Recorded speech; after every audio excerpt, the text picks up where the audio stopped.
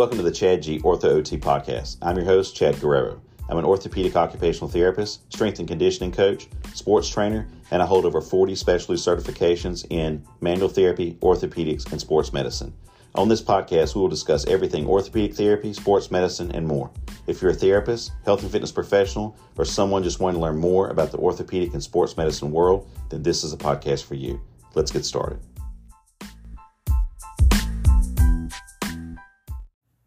Hey everyone, welcome to the episode of the Chad G. Ortho OT Podcast. I'm your host, Chad Guerrero, and today we're going to talk about what to expect if you're thinking of having a knee replacement. All right, so a lot of times, and something that, a lot of patients come in and they didn't have any idea of really what they were expecting or what to expect and what was going to happen and how this was all going to go. And, it's all kind of confusing sometimes. You get, after you're leaving the hospital or whatever, and you get some instructions, and usually a family member or caregiver is getting those instructions because, you're medicated, and so you may not remember, everything that was said and kind of what you need to do and things to take care of at home. And if you get home health, it could be, a few days before you, see a therapist, which a lot of times they should do it. You usually start the next day. That day in the hospital or, in recovery, they get you up and then walk you around. So there's a couple of different routes that you can go, or a few different routes that you can go, because some people may get home health, some people may go inpatient therapy for a while, and then some may go straight to outpatient if they have someone to take them to outpatient therapy, which when I got out of school, back in 2005, everybody usually was going to be staying, at the hospital, maybe for a couple of 10 to 14 days, just kind of give or take, had to get the knee bent to 90 degrees before you could go home in a lot of cases, and then had to be able to do some basic self-care type things as far as like your bathing and dressing and things like that. And you could go home, or you could transfer from the hospital to an inpatient skilled nursing facility, and you were there for a little while, and then maybe you transferred to outpatient. But different physicians now do it just differently. We have some that like to go, straight into home health for a couple of weeks if you can't get out and about, and then some go straight into outpatient therapy. So it just depends on the physician. So basically, what you're looking at, when you come out of surgery, it's really, I've seen, I'm going to say 4 different types of things recently, or trends.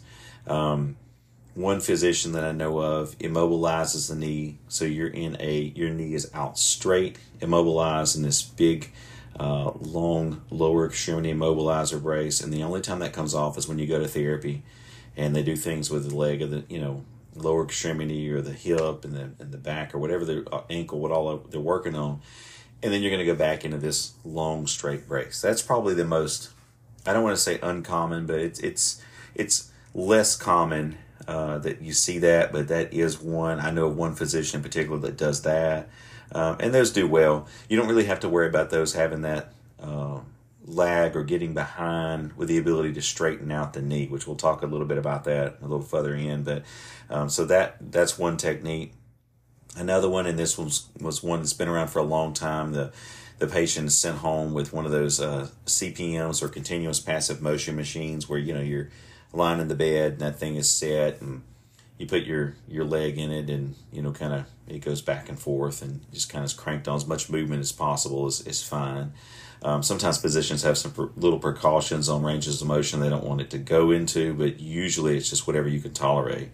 And then getting into even more common, the electronic bicycle kind of situation that you have this kind of thing stuck on the outside of the leg, and that measures the range of motion, so you can see where the range of motion is and kind of track your progress with that.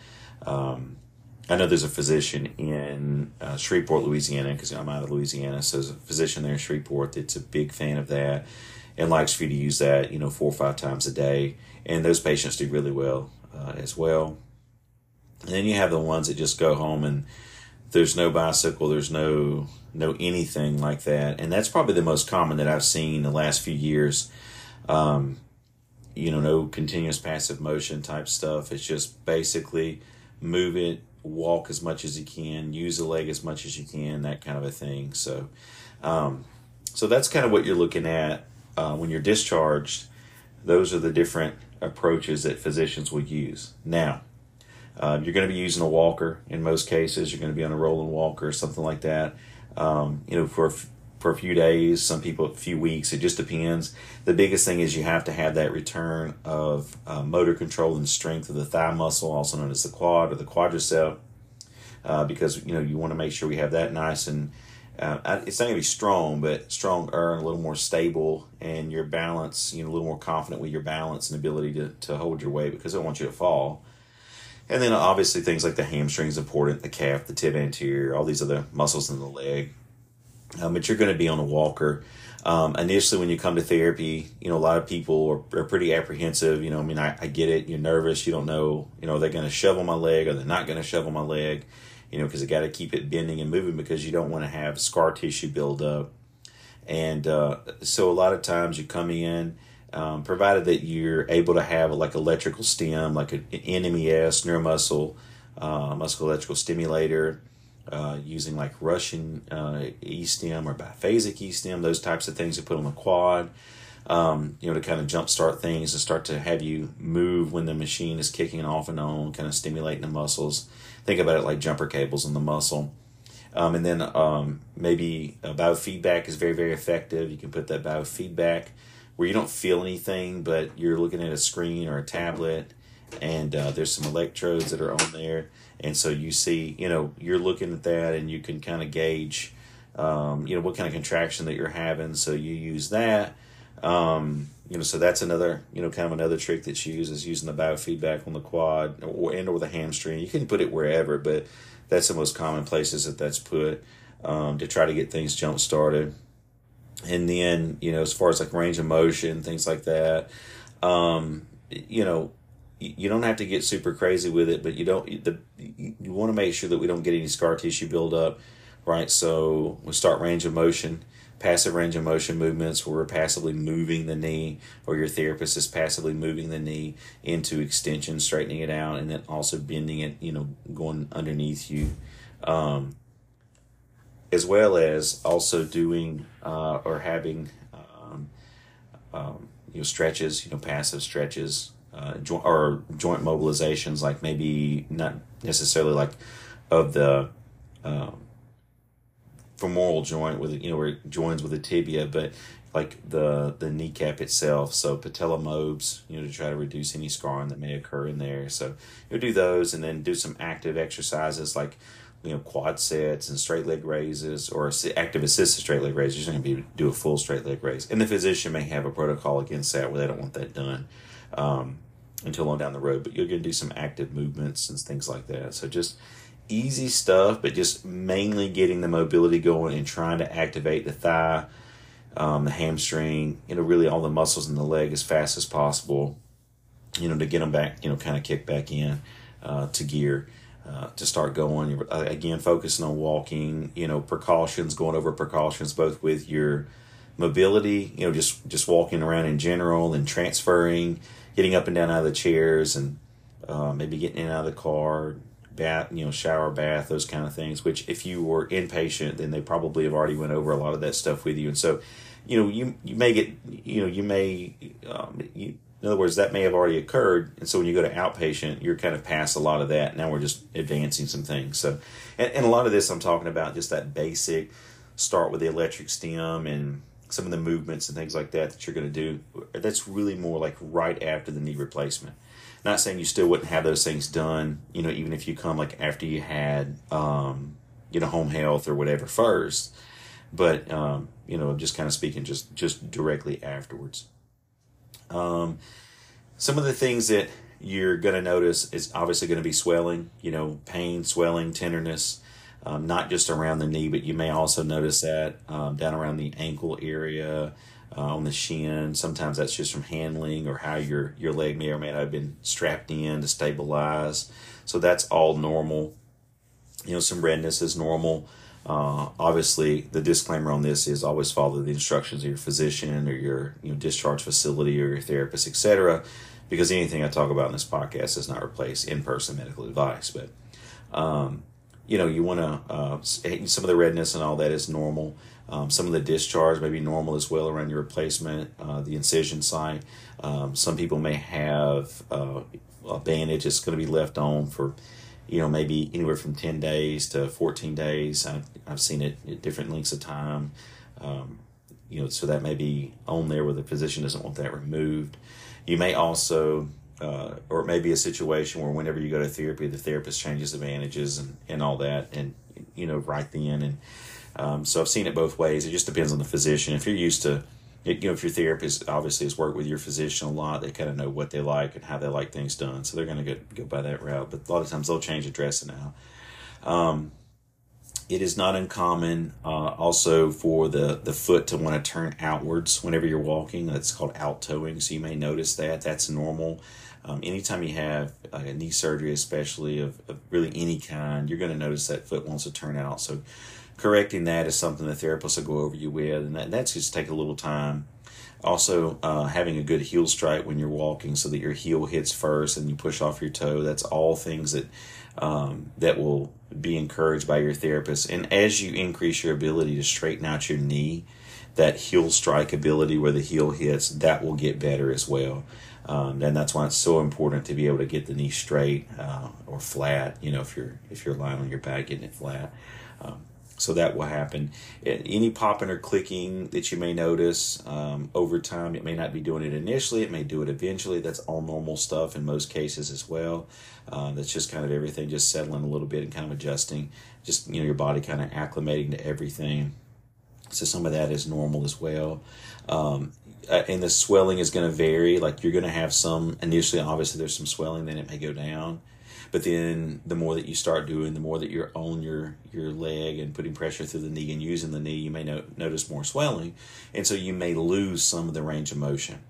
So don't get discouraged. Maybe yesterday you had 115 degrees of flexion where you're able to bend the foot, back like you're going to kind of kick yourself in your butt. And then maybe today it's only 100 degrees. So because of some of that excessive swelling that you've had because you're walking and you're doing more, it may not always stay, right there at that 115 or 120 or whatever that number is, wherever you are. So don't be alarmed by that. That's normal for it to kind of fluctuate and go up and down.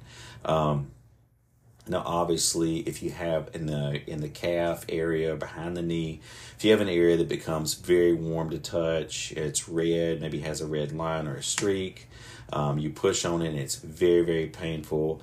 That could be a sign of a blood clot. So you definitely want to have that checked out. There's a test for that you can do, or your therapist may do the Homan's sign, or Homan's test. They may do, but you need to have things like a Doppler or something like that done to try to rule out a possible blood clot. So I have had a couple of patients over the years have blood clots. It's not very common, but and that I've seen, but it can happen. And a lot of times you're wearing those compression garments or TED hoses. You want to wear those just like your physician recommends. It's important that helps to reduce the chances of developing blood clots. And so anyway, and you may also notice some numbness on the outside of your knee, and that's normal. That may stay like that for a while. I had people for years that stayed numb like that, and that's okay. So it's not a huge deal. So you may notice some of that. You may also notice on the outside of the knee, running up to your hip, you may end up having some pain. A lot of times that's your iliotibial band or IT band where that inserts in the knee. And that's from some of the muscles in the hip, the TFL muscle, parts of the glute muscle can become tight and spasm due to compensation, what's called a whip, a movement of your leg, even subconsciously you're not realizing you're doing it. So that may start to happen. You may develop some of that. That's all treatable stuff. Your therapist will be aware of that and just let them know, and then they'll kind of work on that area and go through some things to try to mitigate that and make that better. So that's not uncommon as well. Range of motion wise, again, we want the knee to go flat. And let's say that you're female. And I say female because a lot of times females are a little more hypermobile. And let's say that your unaffected knee or your non-surgical knee has maybe 10 degrees of hyperextension. It kind of bends backwards the other way. It's not just getting to zero. So then on the surgical knee, I would like for the surgical knee to get as close to the non-surgical knee as possible. So just stopping at zero may not necessarily be ideal. If you can get a few degrees of hyperextension to make them match as much as you can, that evens things out, and it reduces your chances of having some sort of compensation whenever you walk and things like that. But if you can't get the knee flat, this is probably the biggest worry. Is if you get to a point where you can't get the knee flat. It's normal at first for it may not to go flat. You may be lacking 20 degrees from it going all the way flat. Some cases I've seen 30 degrees, but I like to see 20 degrees or less when you come in. If it gets to that point where you can't get it flat, then that can cause some problems. And once you're behind on that, that's very difficult to regain that. So you definitely want to make sure that you are doing a lot of stretching to get it flat. And the big tip with this is don't put anything behind the knee. Like, don't roll up a towel or a pillow and prop it up behind your knee. I know that feels better. You are better off to float the knee. So basically put your pillow or your towel or whatever you're going to put underneath the calf area so that the back of the knee is not touching anything. And it's just kind of floating there. And just like gravity and the weight of the leg itself, just kind of pull that down and straighten that out. Because by putting something behind the knee, you're encouraging that what's called flexion contracture to happen. And that's going to be a real issue because a muscle back behind there called a popliteus muscle, it helps to flex the knee, to bend the knee back underneath or bring your foot towards your butt, but it also helps to unlock the knee when the knee is out straight. So there's a little bit of rotation that has to occur going from like an externally rotated knee a little bit, the tibia is a little externally rotated, to a little internal rotation, just unlocking. So you definitely do not want to put something behind the knee. I mean, if it's just killing you and it's just throbbing, hurting, and you've got your ice on, which that's another thing about the ice, and you want to put something behind there for a little bit. I mean, a little bit I guess wouldn't hurt, but if you can avoid it, try not to put anything behind it. And that's the other thing. Definitely use your ice machine. A lot of people get those Polar Ice or some sort of ice machine, ice packs, frozen peas, whatever you got. Definitely keep icing. Even whenever it feels like it's not really hurting that much, even when you're going to therapy and you go home, still ice it every day. Just still try to control some of that swelling because even though everything may be healed or close to being healed, the brain's still sending a ton of fluid there, so you definitely want to try to mitigate that and try to reduce as much swelling as you can. So keep using your ice. I also tell people something that's really good to do is like sit in a rocking chair or sit on a swing on your porch, or one of those glider chairs, anything where you can put your foot down and then move your knee into that flexion position is great to do. I mean, it's in most cases, it's not going to hurt a thing in the world. The more that you do, the better it is, really, within reason. So that's just kind of what you're looking at.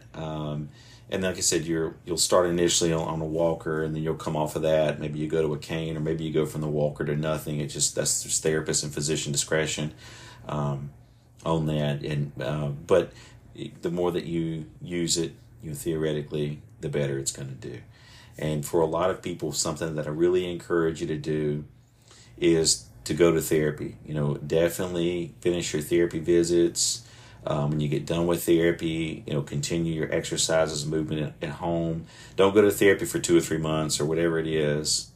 And every patient's different. Some patients like 4 weeks and you're good to go. It just depends on where your range of motion is. But definitely, when you're done, don't just I'm going to stop doing the movements and exercises and just walk around. That'll be good.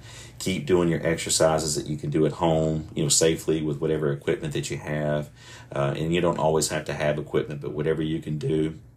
Make sure before you discharge that you go over with your therapist, all the things that you can do at home to continue, taking care of this, to make sure that you don't backslide. Because I can assure you, I've seen a lot of people in almost 20 years that, they end up not having all the mobility they should have, or the leg has been weak and it regressed and it hurts again, and just not a successful outcome post surgically. So and the surgeons are really good at the techniques and all that they do now, and how they go about this, and you can get a lot of use out of a knee replacement. It's not like I'm gonna get a knee replacement in like 5 years. I'm gonna have to have another one. No, they're really pretty good, and they last a good while, as long as everything is done, not just surgically correct, but then everything is done correctly with your therapy. It's super, super important that you find a therapist that's going to be really good at taking care of that.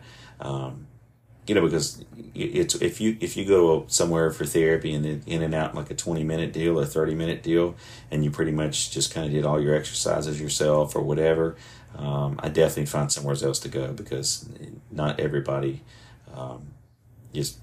has the same drive, or is created equal, I guess you'd say, as far as therapy, skills or whatever. So you want to make sure that you find somewhere that's really going to spend some time and work through all the questions and problems that you have. So I hope that helps everyone. If you have any questions with this, you can email me at chadgorthoot@gmail.com.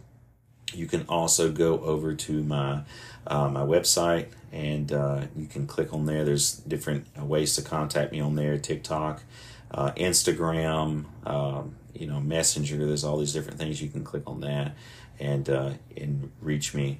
Last side tidbit on this: there is a really, really neat, if you're a clinician and you're having trouble, getting your patient to get that last bit of extension, that terminal extension of the knee, Edge Mobility Systems, which is owned by Dr. Ersan Religioso, a therapist and a friend of mine. If you go to my website, go to the very bottom down there, and there is a link for Edge Mobility affiliate. If you will click on that, it will take you to his site, and one of his sites, and there is something called the Knee Terminator, which is really, really good. It uses a cuff weight, and it is a good way to use a low load, long duration stretch on the knee to try to get that last bit of, extensor range of motion. So thanks so much for listening, guys. I hope that you will listen again. Please rate me 5 stars wherever you listen to this podcast, and you guys have an awesome day. This podcast is brought to you by Guerrero Rehabilitation, setting the bar for rehabilitative and sports medicine care.